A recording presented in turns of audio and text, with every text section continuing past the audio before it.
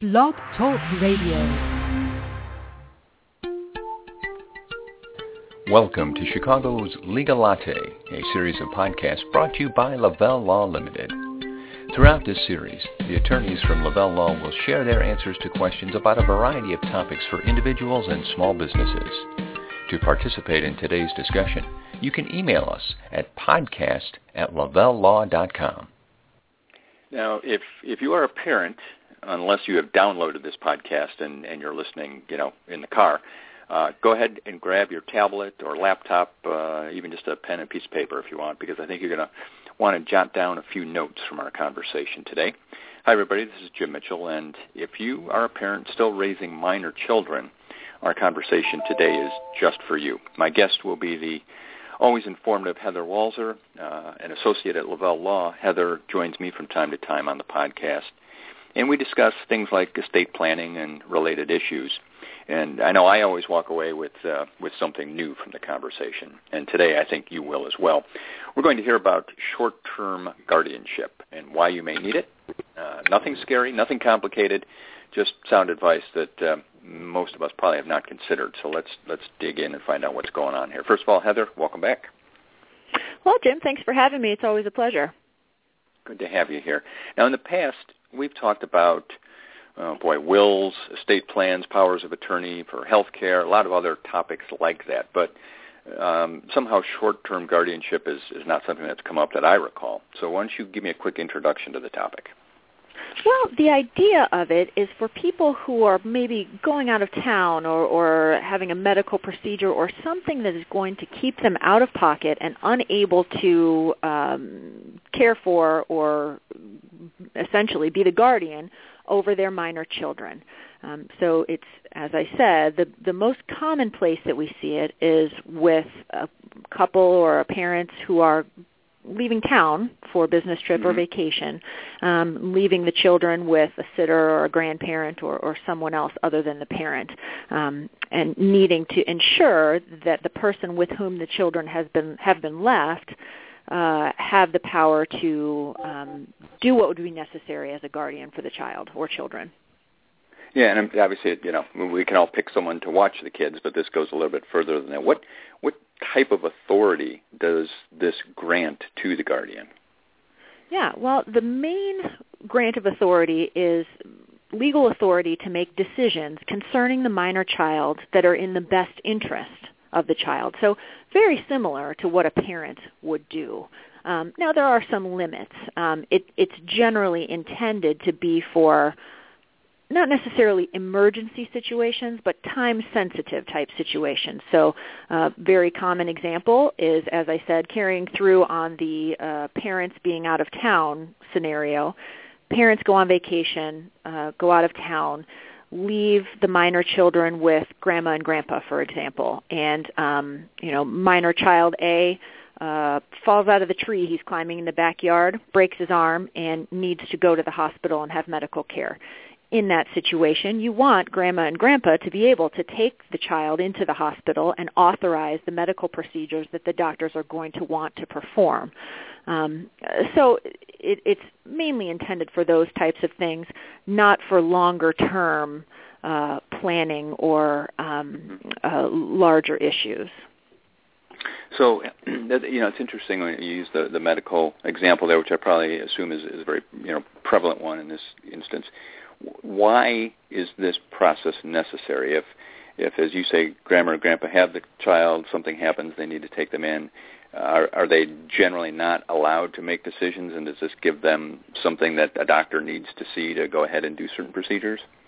Yeah, it can really be limiting to not have that document in place. The physicians, obviously, if the child is in dire medical need and is brought into an emergency room or to a pediatrician's office with a life-threatening or other dire medical emergency, the physician is going to provide treatment, with or without the short-term guardianship being in place.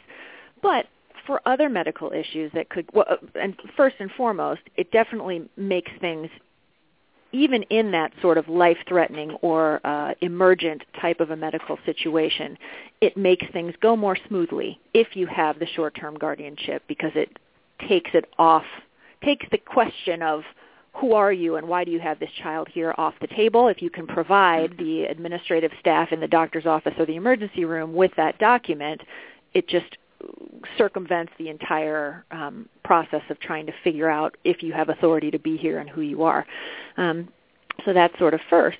Second, though, where in a more, I guess I would call it routine medical type situation, it's necessary and also very helpful to have the short-term guardianship in place for something like, let's say the child, it's not a life-threatening emergency, but the child maybe has a prescription and mom and dad forgot to fill the prescription before they left town, and grandma and grandpa say, oh dear, child is having an allergy attack and needs his medicine.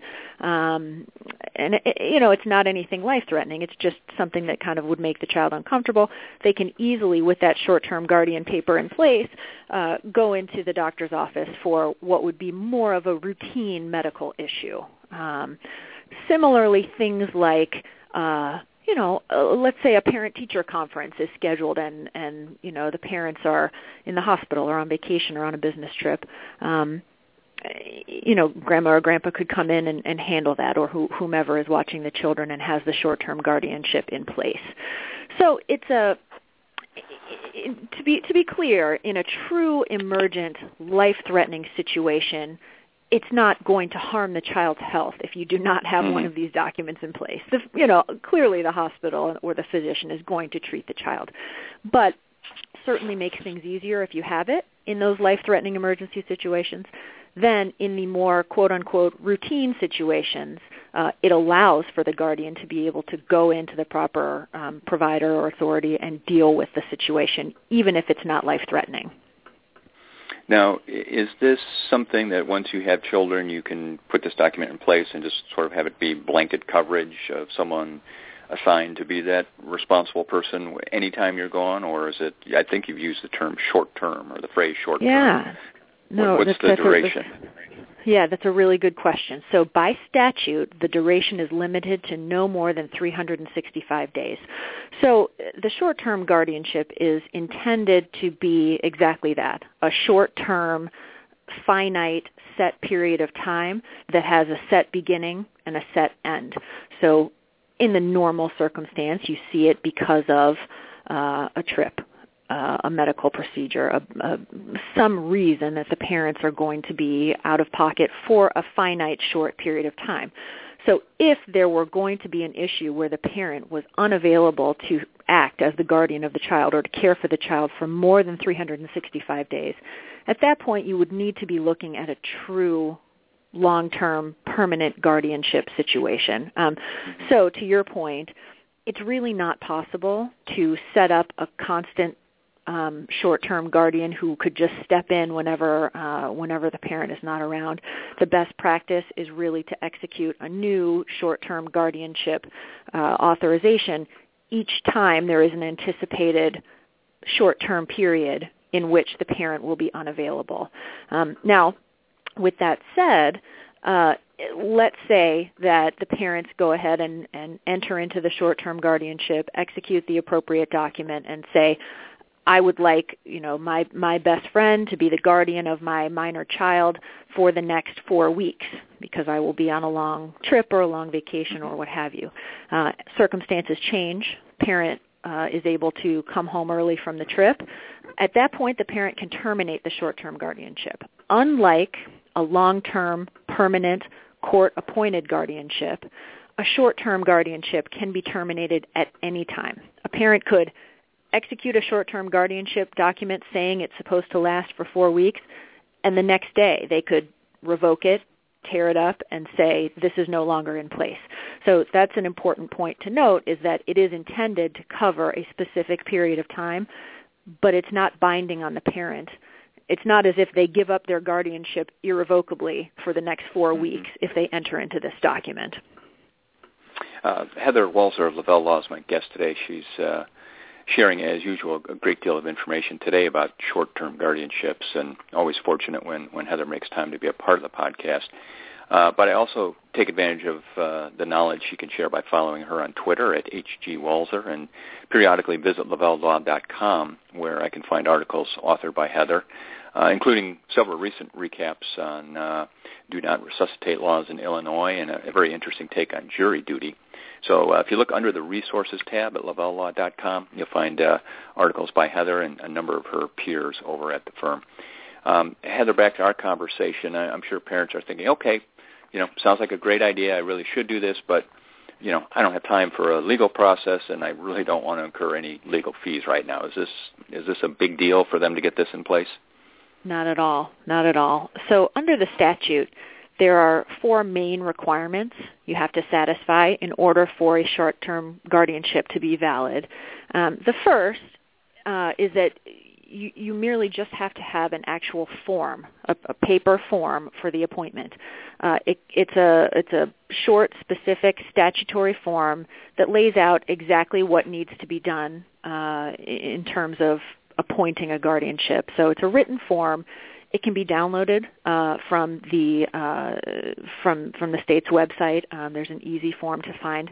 Our office actually will provide the form free of charge as well for anyone who would want to call me or stop into our office. That is something that we do as a service to clients and potential clients.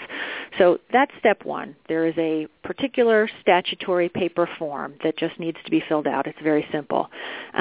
So kind of in conjunction with that, the second requirement under the statute is that the guardianship, short-term guardianship, must be in writing, which is taken care of by the form. It also must be witnessed by at least 2 persons over the age of 18. So you've got to have witnesses. They have to be competent, and they cannot be the same people you are naming as the short-term guardian of the child. So you have to have kind of uninterested, competent witnesses who watch the signatories sign the document, and then they sign, indicating that they watched the signing. The person who's appointed as the guardian also has to sign the form. You can't appoint someone as a short-term guardian without telling them. They need to be aware of it for obvious reasons. So that's important. In addition to that, so that's a requirement of consent. The short-term guardian must consent.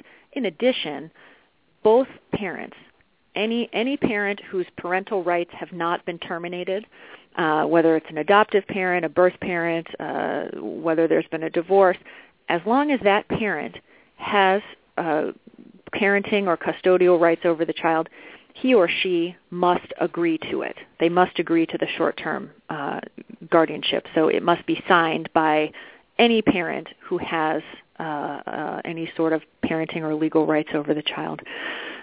Then finally, the fourth sort of requirement is that the short-term guardianship can become effective immediately upon signing, or you can have it become effective on a future date. If you know that you're planning a trip and you're going to be out of town, you can sign it 3 weeks early just to have everything squared away.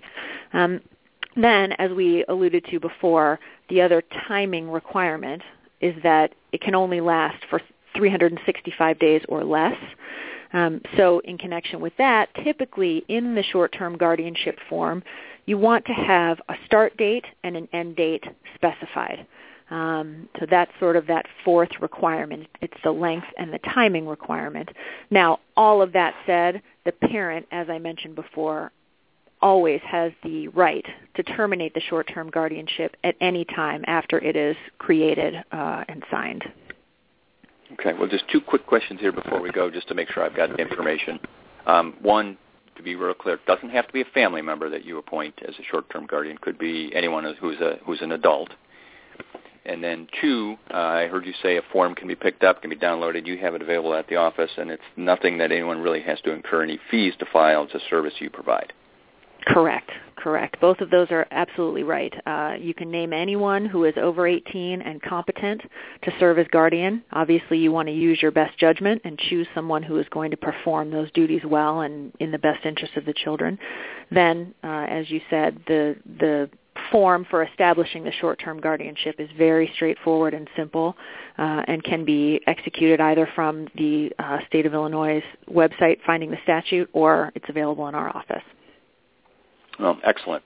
Certainly want to thank Heather for her time. Again, I always appreciate it when she's here. Enjoy the conversation and appreciate all of you being here as you listen in each week to our podcast. You can reach Heather or any of the attorneys at Lavelle Law by visiting their website at lavellelaw.com or by calling 847-705-7555.